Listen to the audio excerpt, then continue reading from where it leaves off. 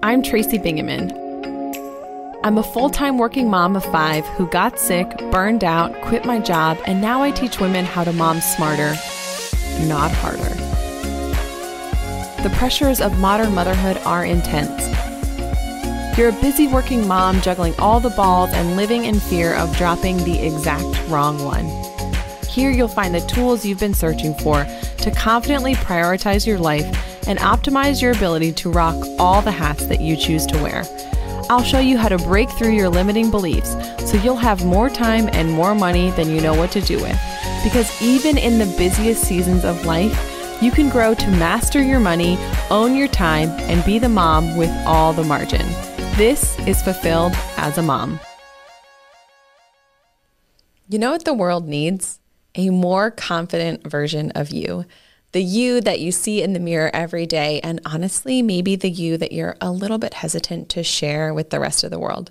The world needs you to show up authentically as you are, using your unique strengths and abilities to make the world a better place.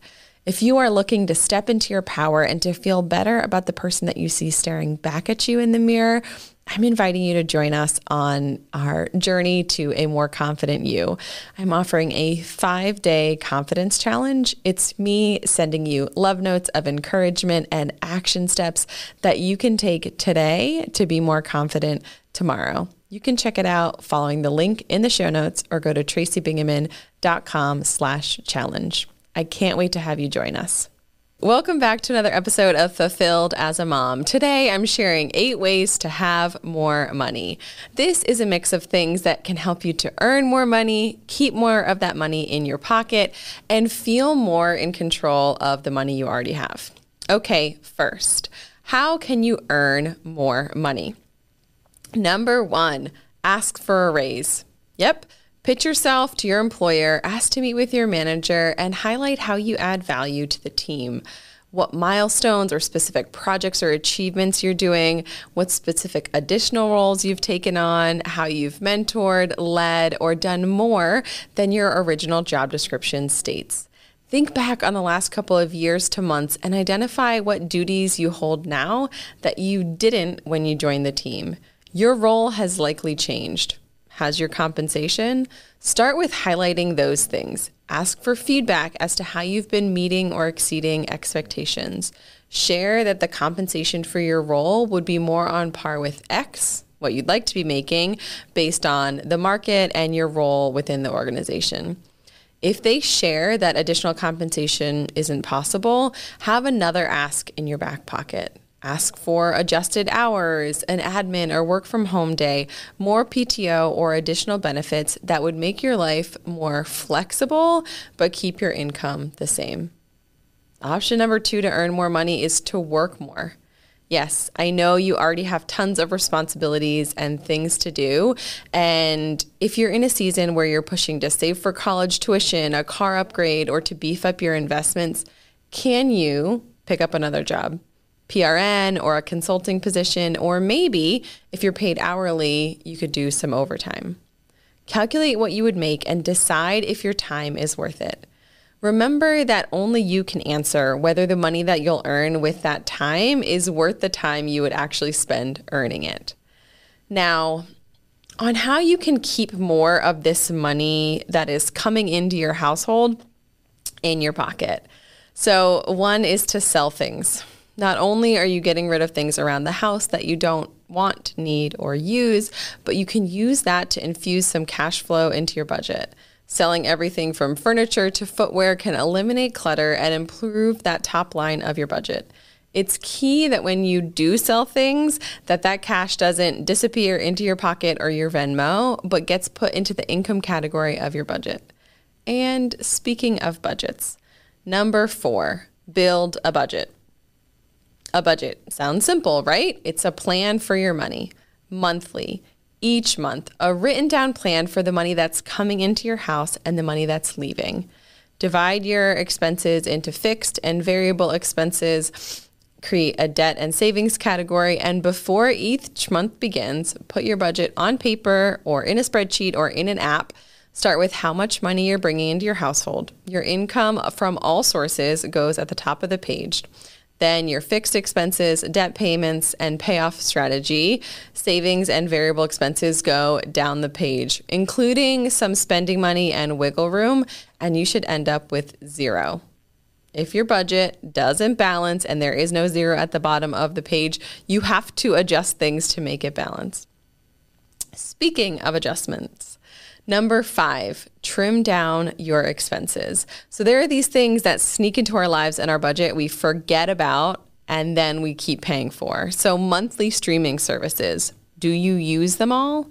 What about monthly subscriptions for the gym, a membership, that app you downloaded thinking that you'd use, but you don't? You could use the library instead of the bookstore or Amazon. And most libraries have a great collection of audiobooks and electronic copies of many new books. Number 6, get a handle on impulse purchases. You know, those times when you walk into the store to kill time or just pick up a couple of things and you walk out $200 lighter, or when you're scrolling on social media, you see an ad, you wonder how the universe knows what you've been thinking about buying, and then click, click, boom, you bought something from an Instagram ad again. Impulse buying is often the symptom, not the disease. So think back on the times that you've made impulse purchases in the past and try to identify that feeling or feelings that you were having at the time. Were you bored, upset? That phrase, commonly used and probably not serving you, retail therapy, do you actually feel better after you spent that money? Do those purchases bring you lasting joy? Do you make use of those items that you purchased? Are those impulse buys a part of the budget? I do think it's important to note that having a buffer and some spending money or wiggle room in your budget is a smart thing. Don't make your budget so tight that it makes you claustrophobic. What would life look like if you could finally get out of survival mode, consistently find time for yourself, and be the calm, present mom you've always wanted to be? My friend Catherine Wild, best-selling author of Reclaiming Your Inner Sparkle, life coach, and the founder of Soul Care Mom, is passionate about helping women just like you to feel calm and find their unshakable confidence as moms. Imagine reconnecting with the amazing woman you are, being calm and present, and creating space for the things that you love. In her membership, Vibrant Mom Life, you'll find monthly themes that will help you shift your mindset, get out of survival mode, and find time for yourself, all while being the mom you want to be.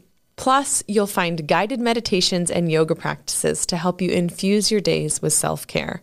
Some days are just harder than others, and Catherine provides a library of short and sweet guided affirmations so you can press play and reconnect with your inner calm in minutes. Follow the link in the show notes to join today and stop running on empty and truly start enjoying your mom life. So now what do you do if you make an impulse buy that's not part of the budget? You'll have to course correct. So there are 3 choices. You can, 1, return the item or items. If you're outside that window, you can consider reselling it depending on what it is. 2, you could adjust your budget categories to reflect the expenses so the budget still balances. Or 3, you can pull money from savings to cover your expenses. You are responsible for making sure the budget balances, and that's the way that you have to do it, even when you stray off course, to come back to the budget. Number 7, let's talk about food and the budget. We all have to eat, but it behooves you to think about ways to cut back on your food budget expenses if you're looking to have more cash flow and more money in your life. You can do things like packing lunch instead of eating out, running to the cafeteria, or opting for a DoorDash delivery to nourish yourself at lunch. Consider cutting back even temporarily on eating out if you're sprinting towards a big money goal or if you're close. Also, and this may just be me, but during seasons where we are busier, I'm less diligent about meal planning, prepping, and grocery shopping, and it's more of a crapshoot than anything else. This disorganization on my part leads to us throwing out more food than normal because I either buy things that we don't eat and we end up scrambling, eating out, and not using the food that we already have, which is a waste of both food and money. So I did an entire episode on my process for meal planning using Instacart and grocery shopping. So check that out if this is something you're stubbing your toe on. If you are consistently throwing food away, think about how you can trim down your shopping trips in that area so you don't end up with overflow. Number 8, and possibly the most important thing to do so that you have more money, is to invest. Saving money isn't enough. Saving money, even in a high yield savings account, isn't enough to help you years down the road. Investing is the key to building long-term generational wealth. Investing early, consistently, and wisely are so important. Both inside, if you have a company retirement like a 401k or a 403b, or on your own in mutual funds, outside of tax-sheltered retirement, this is the best way to outstrip inflation. So inflation. We all know that things get more expensive over time. We know this because in 1910 or 1950, a loaf of bread cost way less than it does today. And don't even get me started on the price of gas. So inflation exists. Things are getting more expensive over time. And if you are saving in just a regular or high yield savings account, you aren't even keeping up with inflation. So what that means is that the rate of inflation is higher than the interest that you're earning on those accounts. In order to outrun inflation and to end up with more money than you started with and to have real buying power in the future, you have to be investing. Investing is when you put money in the stock market, mutual funds, etc., and that money grows at, on average, a higher rate than inflation. Investing is a long-term game plan for growing your money. Money that you invest in mutual funds should be money that you plan on leaving invested for 5 to 10 years at a minimum. This should not be your emergency fund, your checking account balance, or honestly, any money that you might suddenly need in 6 months or a year.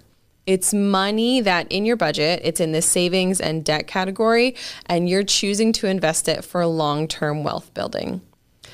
So those are 8 ways that you can be diligent and intentional about having more money now and in the future. If you are ready to get serious about having more money than you know what to do with, head to tracybingaman.com and download your money saving guide. It's 12 tips to help you save $15,000 this year, and it's a great way to start saving more and spending less. So you can find it at tracybingaman.com/save, and the link is waiting for you in the show notes.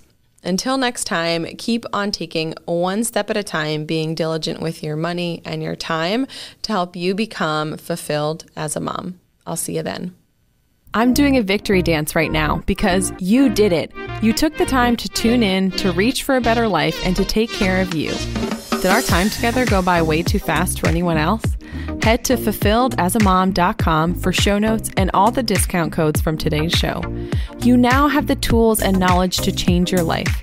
Go blaze your trail, take that step, make the shift, and do the work to create fulfillment in your life today.